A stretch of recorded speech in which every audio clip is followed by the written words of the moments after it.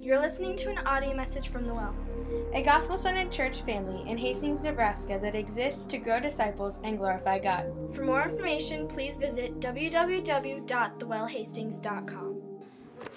Hey, we're going to be in the Gospel of Luke tonight, chapter 18. We'll be starting chapter 18 tonight, which is really exciting to dive in there. We'll be in the first 8 verses. But before we head there, I just want to say a couple of things. First, welcome. Welcome to The Well. If you're new with us, you're visiting with us, if you haven't been here in a while, glad you're here. My name's Joe, one of the leaders here, and I'm glad that you're here. I get the privilege to preach the word in our midst this evening. Well, we should pray before we get into Luke's gospel, right? Let's pray. Father, thank you for your word. Lord, I just ask tonight as we gather together and as we prepare to sit under the preaching of your word, God, I pray that your spirit would be released to move in our midst. Lord, I know that there are many of us that come into this place, space, and time distracted and weary. Weary from our battle against sin throughout the week. Weary from fighting the distractions throughout the week that take our focus and our gaze off of you. So God, as we open your word, Lord, I just beg you and ask you to come and be in our midst. And I pray, God, that you would turn our hearts, our imaginations, our minds to you. Lord, I pray that you would help us to continue growing as people of faith. Help us not to lose heart in the midst of trying times. Lord, I pray that you would encourage and rebuke and strengthen. I pray, God, that you would call some to believe the message of the gospel and the message of the cross and the message of Christ, maybe for the first time through hearing this message. So God, I pray those things. I believe you to do it. I do pray, God, that you would take the words of my mouth and the meditations of my heart and that they would be acceptable in your sight, O God, my rock and my redeemer. In Jesus' name, amen. A question for us tonight that I really want us to wrestle with is this. Ask yourself this question. Are you a person of faith who doesn't lose heart in prayer? Are you a person who doesn't lose heart in prayer? Have you ever found yourself maybe getting discouraged in prayer? Find yourself wondering where God was when that person hurt you? Find yourself getting cold and cynical towards God and other people? Believing that God maybe doesn't act justly? Believing that God doesn't love you as much as everyone says he does? Maybe believing that he doesn't listen to you, listen to your cries for help. Maybe you find yourself believing or thinking that God doesn't answer your prayers fast enough. We all struggle with losing heart in prayer sometimes. That's the reality. Every one of us can lose heart in prayer. In our text today, I think what Jesus knows is that what he's been laying down over the last few chapters maybe could be beginning to feel nearly unbearable for those who are listening to him. If you haven't been with us the last few weeks as we've studied and preached our way through the Gospel of Luke, I would encourage you to go back and listen and go back and study and go back and look at the passages that we've studied in the last couple of chapters, because what Jesus has been laying down is some really hard words. And I think what Jesus knows is that what he's been saying would feel nearly unbearable, undoable, impossible for those who are listening to him. And so I think what he wants to do in this passage is exhort us and encourage us not to lose heart, but instead to continue growing as people of faith. So look at Luke 18. Beginning in verse 1. Luke tells us, he told them a parable to the effect that they ought always to pray and not lose heart. He said, in a certain city there was a judge who neither feared God nor respected man, and there was a widow in that city who kept coming to him and saying, give me justice against my adversary." And for a while he refused, but afterward he said to himself, "Though I neither fear God nor respect man, yet because this widow keeps bothering me, I will give her justice, so she will not beat me down by her continual coming." And the Lord said, "Hear what the unrighteous judge says. And will not God give justice to his elect who cry to him day and night? Will he delay long over them? I tell you, he will give justice to them speedily. Nevertheless, when the Son of Man comes, will he find faith on earth?" So what Luke is doing here is he's telling us in verse 1 especially that Jesus is using this story of this persistent widow and this unrighteous or unjust judge. I like to call him a jerk of a judge. That's what I like to call him. Jesus using this story of this persistent widow and this jerk of a judge to encourage us always to pray and not lose heart. We're not to lose heart in coming to God. We're not to lose heart in coming to Him with our needs and our requests. As Jesus encourages this, as He tells this story, I think that what He does is He uncovers some of the reasons that we actually struggle with losing heart in prayer as people of faith. You ask yourself, why do you lose heart? What causes you to get lazy and complacent when it comes to coming to God in prayer? I think that what Jesus does is gives us 5 reasons. And number 1, I think what I see is that we lose heart in prayer when we encounter people who neither fear God nor respect other people. You think about this for a minute. When you encounter other people, especially other people who call themselves Christians, who actually don't even live a life where they actually fear God and respect other people, where their only respect is for themselves. They don't respect others. They actually put up big shrouds and pretend like they respect others, pretend like they love others. When you encounter Christians who are that way, isn't it easy to get discouraged? I think it's easier to get discouraged when you encounter someone who carries the name of Christian but doesn't live their lives in a way that exhibits true fear of the Lord and true love and respect and compassion for others. When you encounter those kinds of people, it's easy to get discouraged in your prayer life. And not just your prayer life, but also in your faith period. Agreed?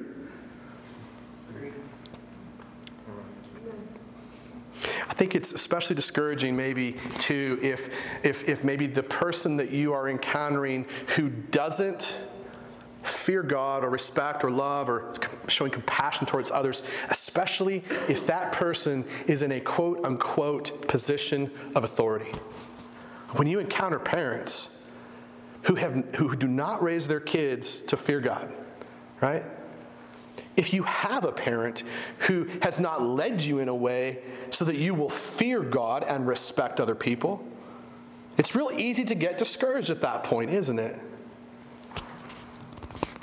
Jesus tells us, look at this unjust judge. Jesus tells us that in a certain city, there was a judge who neither feared God nor respected man.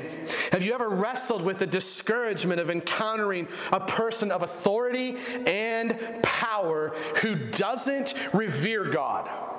Who maybe honors Him with their lips, but does not honor Him with their lives?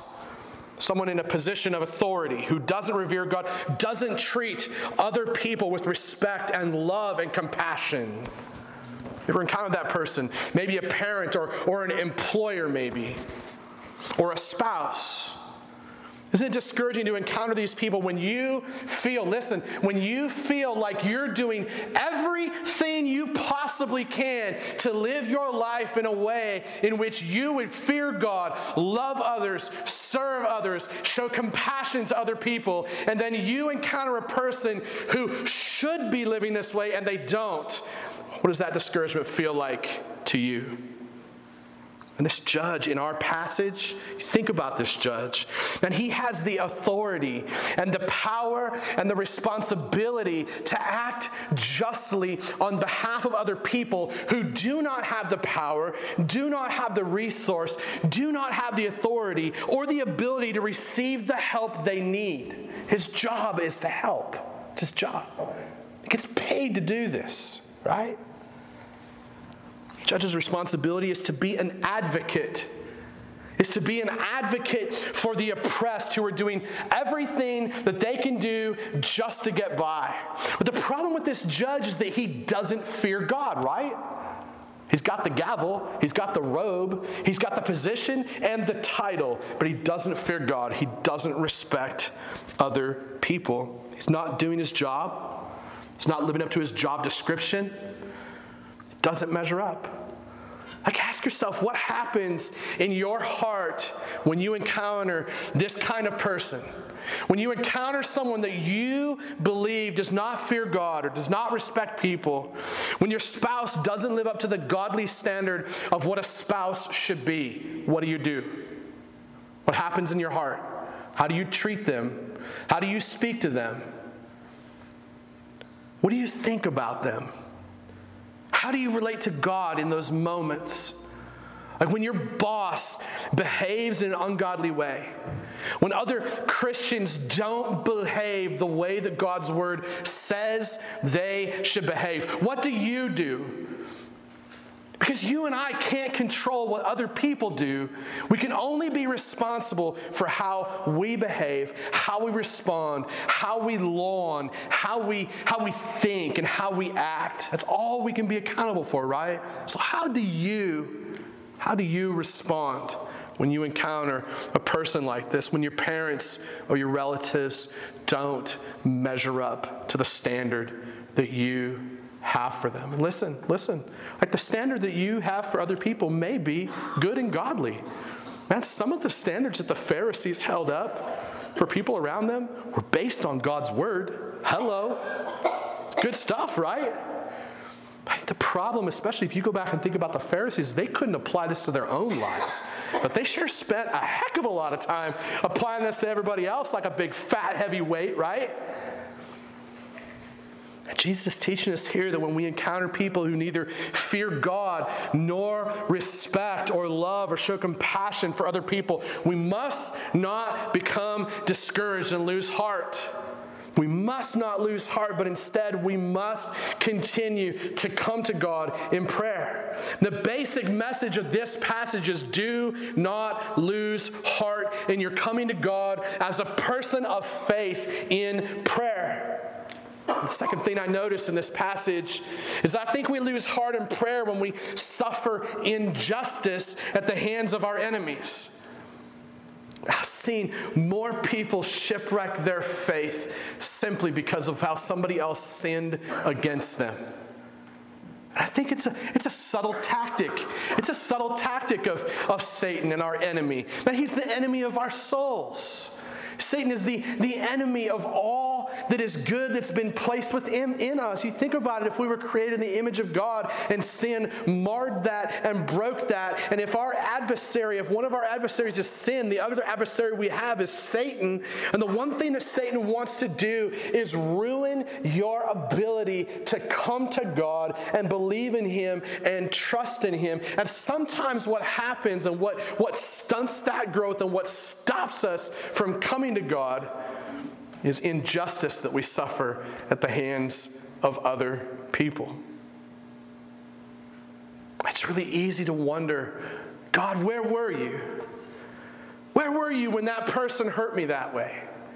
Where were you when they did me wrong? Where were you when they spoke wrongly of me? Where were you when they slandered me? Where were you when they gossiped about me? Where were you when that man sexually hurt me? Where were you in the midst of that when someone used me and abused me and left me on the side of the road for dead? Where were you in the middle of that? Like, it's easy for us to get there. And let me just say as a side note, like, if you think that God's shoulders are too small for you to come to Him and ask that question, man, your picture of God is small.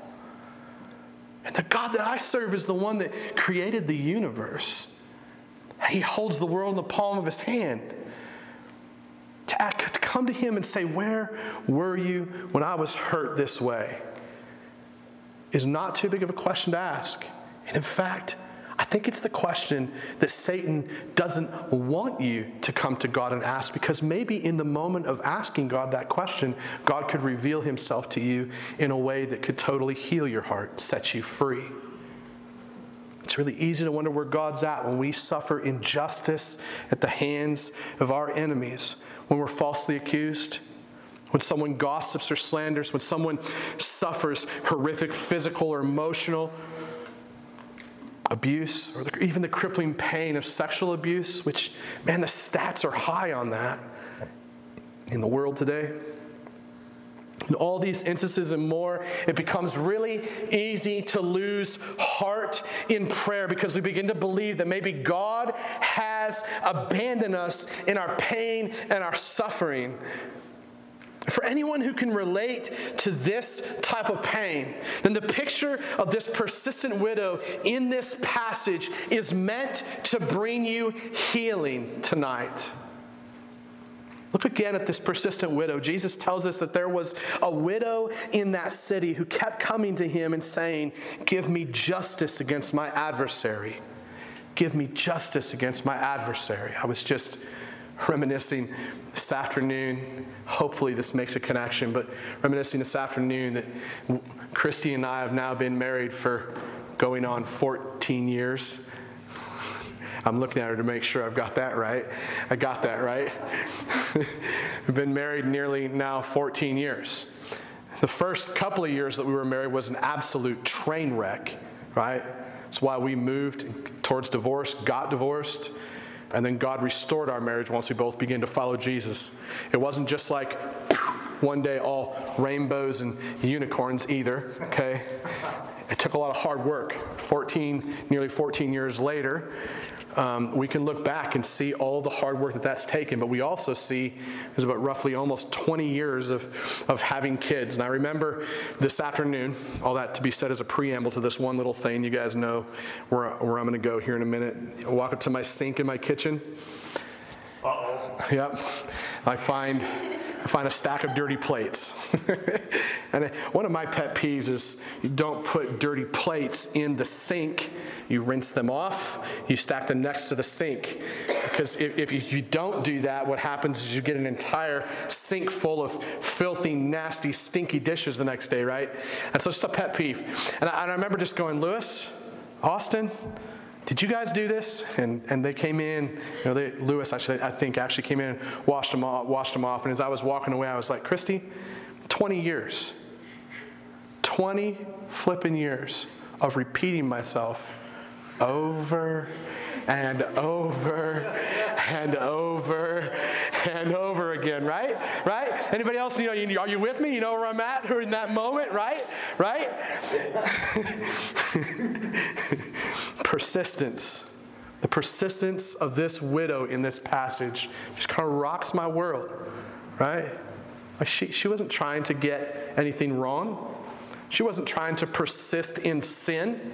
She wasn't trying to persist in screwing up God's word. She wasn't trying to persist in going her own direction and stiff-arming all that was good. She was trying to persist in getting what was right. Kind of like trying to get dishes out of the sink. 19 years. Just ask yourself a question just for a minute, a side bunny trail. How many years has God been speaking to you about His goodness, His mercy, His grace, His love, His forgiveness, His faithfulness? How many years has God been speaking to you about that? Some of you have been here, it's been like a year. Some of you, it's been like 30 years. Now let me just ask you this question. Why is God still repeating Himself to you? Because we're sheep, right? Because we're sheep, right? Thank God that He doesn't get so frustrated with us that He just wipes us off the face of the planet, right? Like there's some day when that's coming. There's some day when that's coming. If you have not trusted in Christ, we've studied that the last couple of weeks. Here you get this picture of this widow who's being treated unjustly. She continues coming to this judge, this jerk of a judge, saying, give me justice against my adversary. And this widow would have been very poor, if not possibly homeless. Put yourself in her shoes. She wouldn't have had a husband to provide for her family needs. And in that culture, it would have been very difficult for a widow to get a job.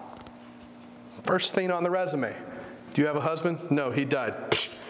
Find somebody else. It's just part of the culture of that day. It would have been very hard. Today's culture, different. So for you to put yourself in her situation, think of it that way. Very difficult for her to get a job because she didn't have a husband to be her advocate. Husbands were meant to be advocates in those days. Still should be today, if you ask me. Another bunny trail, the reason why families are such a train wreck today is because men refuse to lead. Men refuse to open the scriptures with their children. Men refuse to pray over their wives. It's part of the reason. Here in this case, she had no man. She would have been viewed by the public as a second-rate citizen who relied on the welfare system for handouts. And somewhere along the way, someone had taken advantage of this poor woman. Taken advantage of her, they'd abused her in terrifying ways, and now she's coming to the one person on earth that should be her advocate, should be her dispenser of justice. But to her horror, to her terror, what she finds out is that the judge treats her with contempt. So it's like she suffers a double injustice. A double injustice, not only in the hands of her enemy who has abused her in horrible ways, but also an injustice in the way that her advocate has failed her completely. What happens in your heart when you suffer injustice at the hands of an enemy? When someone abuses his or her authority over you? When someone mistreats you, when someone falsely accuses you. Listen.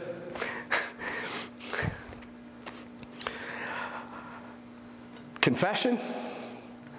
I can't tell you how many times I've been falsely accused of saying something I did not say and then never received an apology for it. Do I let it get me down? To be honest with you, yeah, in my weakest of moments, it consumes me. It consumes me. Why? Because again, I think if Satan can get our eyes off our Savior and our King and get ourselves on somebody else who has hurt us, who wins? Who wins? Satan wins. Right? And what Jesus wants to do is set you free from that. Set you free from always trying to pursue what you think you deserved. Though in the picture of this woman, this widow, we see her persistence. And when someone hurts you deeply and then tells you that it's your fault that you got hurt, how do you process that? Are you tempted to lose heart in these moments because you cannot imagine a God that would allow this to happen to you? Do you begin to believe that there's no way that God could have been present when that person hurt you so deeply? Jesus is encouraging us here to be just like this persistent widow, to never lose heart in coming to God with our prayers, encouraging us to be persistent. Jesus is teaching us that even though we suffer injustice at the hands of our enemies, we can trust that God has never left us. He's never forsaken us. We were never alone. He was always there. If you've trusted in Christ this evening, nothing can separate you from His love. Nothing can separate you from His love. Let me say it again. Nothing can separate you from His love. He hasn't left you. He never left you. He was always there.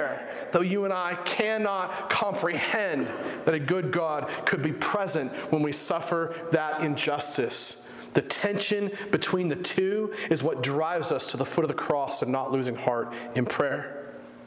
God has never left our side, even during the most horrific injustices, during the most horrific abuse that may have been committed against us. Don't lose heart, not only in prayer, but don't lose heart as you pursue God as a person of faith.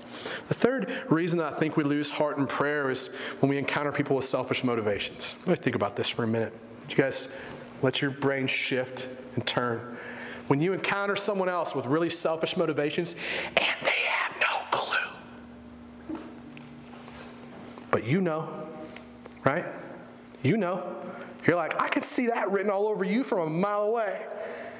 You are selfish. Like you get around somebody that's all they do is just talk about themselves and their problems, their issues, and blah, blah, blah, right? You're like, I'm out of here. Like, got time for that, right? When we encounter people who behave super selfishly, it can be really easy at that point to just get cold and cynical towards God and other people. Know somebody that's taken from you more than they've given to you? At that point, at some point, it's really easy to get cold and cynical, not only towards people, but towards God. Because I want you to try this one on for size for a minute. I preach it all the time. Like if you got issues in relationship to somebody else, your real issue is in your relationship with God. Really. Honestly. Like, that's the baseline teaching of Scripture, right? You follow Jesus for 5 years. This is the basics that you learn in Christianity, okay? So if there's some of you here, you've only been following Jesus for like 2 years, hey, it's okay. You're still learning the basics. This is one of those things you should put in your pocket and save it for later so you can pull it out and remind yourself, hey, when my relationships are a wreck with everybody else, it's because my relationship with Jesus is a wreck, period, okay? Because I know a dude named the Apostle Paul who was chained to a freaking guard, right? His relationships with other people, fine. There were people who didn't like him very much, right? He was in the most horrible of circumstances when it comes to relationships. But his relationship with the Lord, good. Good. Starts between me and God, and you and God. When you encounter other people with selfish motivations, easy to get cold and cynical. When you get cold and cynical, what you're doing is you're giving in to sin. Cold-heartedness and cynicism, they're never going to change. They're always going to be like this. They're never going to quit being selfish. They're never going to give as much as I do, right? They're only going to give because they want to be seen in their giving, right? You encounter people like this, right? And someone maybe uses you as a rung in a ladder for his or her personal success. It's easy to get cynical and cold. When someone treats you like a commodity in his or her relational structure, it's easy to get jaded. This is that person that only calls you when they want help. It's the only time they call. Or when they're pissed off at you because you didn't give them what they expected to get, right? It's really easy at that point to get cold and jaded. It's cynical. And really, getting cynical and cold and jaded towards others is really an issue between us and God. We're really getting cold and cynical and jaded with Him because we're asking the question, God, how could you let this happen? Right? You let me down. That's really what we're doing. If we're going to be honest, if we're really going to walk a road of repentance, we have to be honest that what we really struggle to believe is that what God allows to happen in our lives, He's sovereign over. What about when someone sees you as their ticket to quench their craving for power, pleasure, and status? Isn't it easy to clam up, lock yourself away from God and His people? Jesus knows this temptation. He knows the risk we face in this life of becoming cold, cynical, jaded, and guarded towards God and other people. So He paints this picture for us of this selfish judge in contrast to the widow who doesn't lose heart in seeking what is right. Look again at the selfish judge and the widow who doesn't lose heart. Jesus tells us that for a while he, the selfish and unjust judge, refused to give her what she was asking for. But afterwards he said to himself, catch this, he said to himself, you know what, though I neither fear God nor respect man, so this guy's so stinking jerky, he knows this about himself. Like, what I wouldn't give for some people to be that self-aware, right? Like, you know what? I just have not been living in a way that's where I would fear God. I've not been living in a way where I would respect other people or love other people. Like, that'd be great. Like, I got to give this guy some kudos for at least understanding that about himself, right? He knows this about himself, but you know what makes it worse? His rebellion is so bad that he realizes this about himself, but he continues walking the same direction. Right? Doesn't he? Because look, yet because this widow keeps bothering me, I will give her justice, so that she will not beat me down by her continual coming. In other words, this judge is so selfish. He has such selfish motivations that the only reason that this judge quits refusing to act rightly on behalf of the widow is that he's tired of being nagged. He's tired of being nagged. That's the only reason he acts rightly. He doesn't want to endure this continual beatdown that he's receiving from this widow who refuses to give up on pursuing justice for herself. And even though this judge refuses to help, this widow refuses to give up. Even though the judge refuses to act rightly, this widow refuses to stop asking rightly. The widow refused to get cold and cynical and jaded and sheltered, even though the judge acted with selfish motivations. What happens in your heart when you encounter someone with selfish motivations? Can you sense the jadedness deep down inside of you? The cold-heartedness deep down inside of you? The cynicism deep down inside of you? Like when someone uses your accomplishments and your success for their own glory. When someone takes more from you than they give. When someone only pays attention to you when they want something from you. Or when someone uses you for his own or her own personal pleasure. Jesus is teaching us not to become cold and cynical towards God when we encounter other selfish people. Instead, we are not to lose heart in prayer as people of faith. Fourth thing that I notice in this text is that we oftentimes lose heart in prayer when we question God's character. Unfortunately, I got 4 minutes to work through the final 2 points. We often lose heart in prayer when we question God's character. So you have to track with me on this, and then you have to go find the notes probably so that you can get more. Like when we begin to question God's character, we begin to subtly believe that God isn't just, or that He doesn't really love us, or that God doesn't really listen to our cries for help. It's too easy to believe that God will not dispense justice for our suffering at the hands of other people. It's too easy to reject God's love rather than truly receive it because we believe that God has abandoned us in our deepest hours of pain and suffering. It's too easy to believe that God doesn't hear our desperate cries for help when we are struggling with our own sin sickness as well as the sin sickness of others that is done against us. But God is a just God because it's part of who He is. God is love because it's part of who He is. God does listen because it's part of who He is. Nothing changes God. It's the same yesterday, today, and forever. But Jesus says, hear what the unrighteous judge says. Like, hey, notice what he says. And will not God give justice to His elect? Circle that word or underline it. Who cry to Him day and night. If you've heard this story about this jerk of a judge in this passage and your heart is wrestling with that picture, then you really are in a place where you need to hear about the Father that we have in heaven who is nothing like this judge. He's nothing like that judge. That's the great thing about our Father in heaven is that He is just, He is loving, and He does hear everything we come to Him with. He's always there. He's always listening. He's always loving.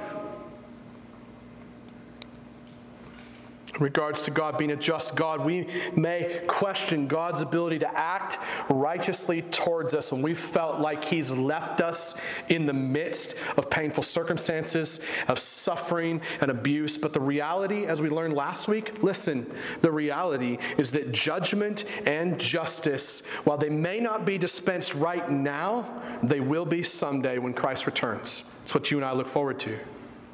But listen, that same justice and judgment that you're ready for God to execute on someone else he could and should execute upon you for your sin.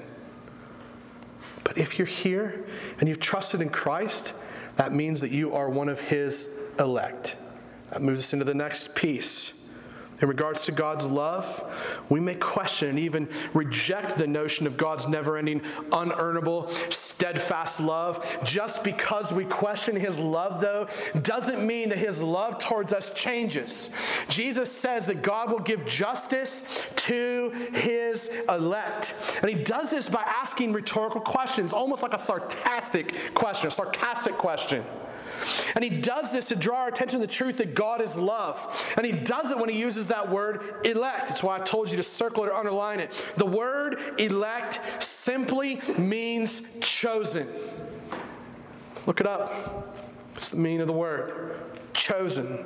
Everyone who has believed, everyone who will believe in the message of the cross of Christ has been chosen by God as objects of his love poured out upon us since before the very foundations of the earth, according to Ephesians, while we were yet to sin.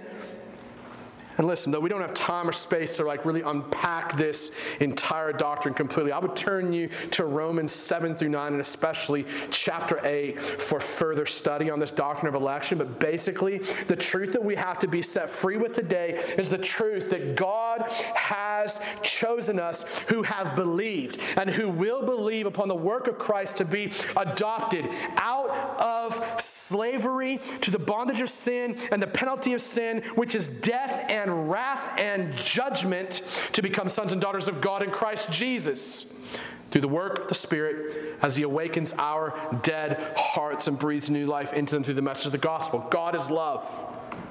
And the truth that he is love is made obvious in the doctrine of election. And this doctrine helps us not to lose heart in prayer. It's what we sing in that song when we sing, I will not fear. Adopted son, I'm not alone. It's knowing that God has chosen you. You couldn't choose him had he not chose you first. The only thing you would have chosen is more sin and more death. Now, in regards to God not listening to our cries for help, I think we question God's perfect character. We question his perfect character in terms of his ability to listen to and hear our cries for help, because we forget that he is perfect. He is just. He is love. We forget and we question these things because we move our attention off of him as the object of our satisfaction, and we move our attention onto our problems and our suffering and our difficulty, and we stop crying out to him day and night. In other words, what we do is we begin to believe that our satisfaction is found in our problems being resolved rather than God being the resolver of any problem you and I could ever have. We find our satisfaction looking horizontally to get all of our desires and longings met here rather than looking there to find them there. That's the problem.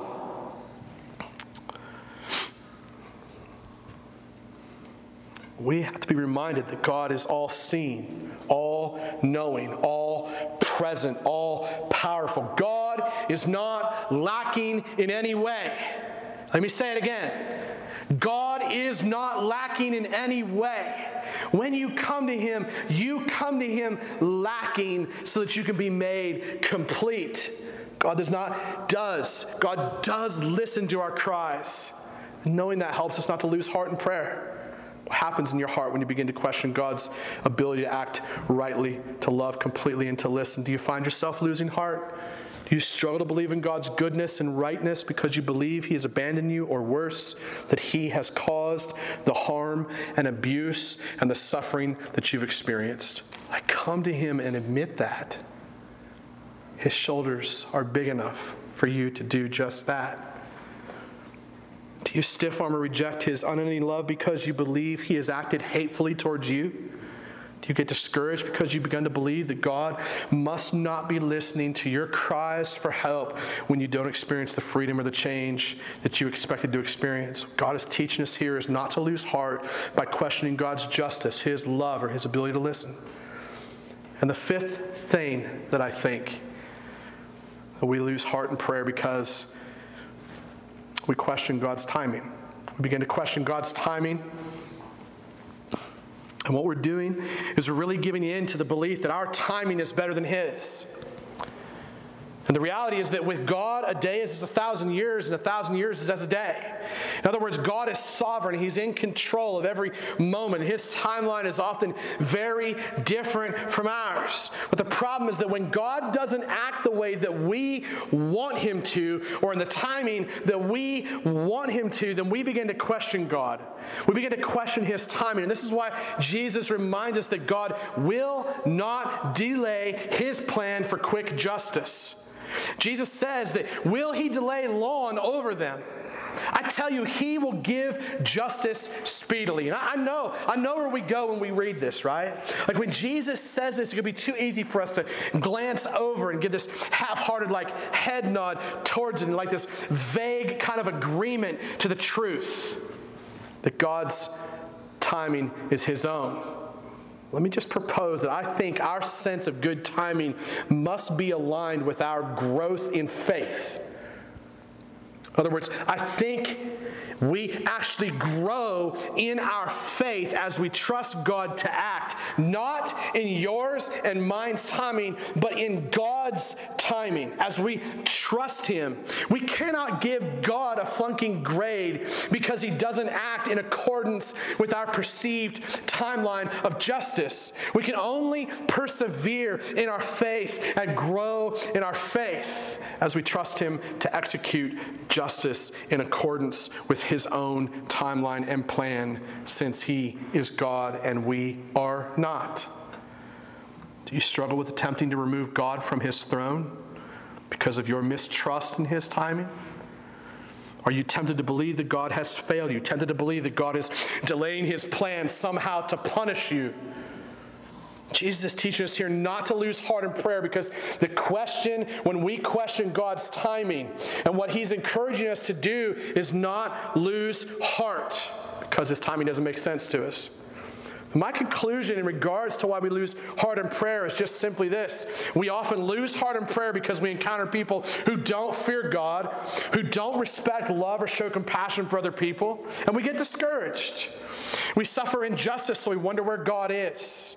We encounter people with selfish motivations, so we get cynical and cold.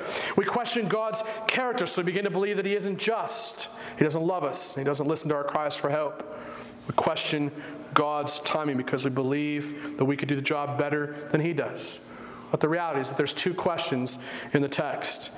The question that we ask is, why do we lose heart in prayer? But the question God asks is, are you going to be a person of faith? Verse 8, Jesus says, nevertheless, when the Son of Man comes, will He find faith on earth? In other words, are you a person of faith? Do you trust God in the midst of your discouragement? Are you persevering in your faith amidst suffering and hardship and injustice? Are you repenting of your sinful and cold-hearted cynicism towards God and other people? Are you growing in your relationship with God as your righteous and good judge who loves you infinitely and hears every cry for help that comes from your lips? Is the Spirit of God reassuring your heart and your soul of God's dependability, even when you wonder, how much time will it take for you to return, Jesus? The question we got to ask ourselves, the question we asked at the beginning. Are you a person of faith who doesn't lose heart in prayer? Let's pray. Jesus, thank you again for this message and our time here in the Gospel of Luke, learning what it means to be people who do not lose heart in prayer, but continue to persevere in the faith as we seek to follow you. God, I pray that you would take this message and apply it to our hearts now as we head into communion and a closing song of worship. I pray, God, that you would convict our hearts, but that you would encourage our hearts to stay the course, to not shipwreck our faith, to trust in you though we get discouraged, to come to you though other people may not, to come to you and to persevere in our faith and our prayers to you, our asking you, even though others may treat us wrongly. I pray that you would continue to build people of faith in our church family. In Jesus' name, amen. As we wrap up, I would encourage you guys to stand with me in worship.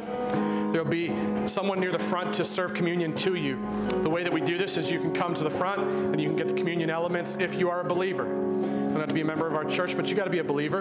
If you're not a believer, we ask that you not come and that you spend some time thinking about what it means to follow Christ. That way you don't do this as a mindless activity, which means nothing. If this is that moment where you've come to Christ and you just trusted in his work at the cross and the power of the empty tomb, then we would invite you to come, celebrate with us the work of Christ at the cross as his body was broken horrendously and as his blood was poured out on our behalf so that we could become sons and daughters of God. Thanks for letting me preach tonight. Love you guys. You're listening to an audio message from The Well, a gospel-centered church family in Hastings, Nebraska that exists to grow disciples and glorify God. For more information, please visit www.thewellhastings.com.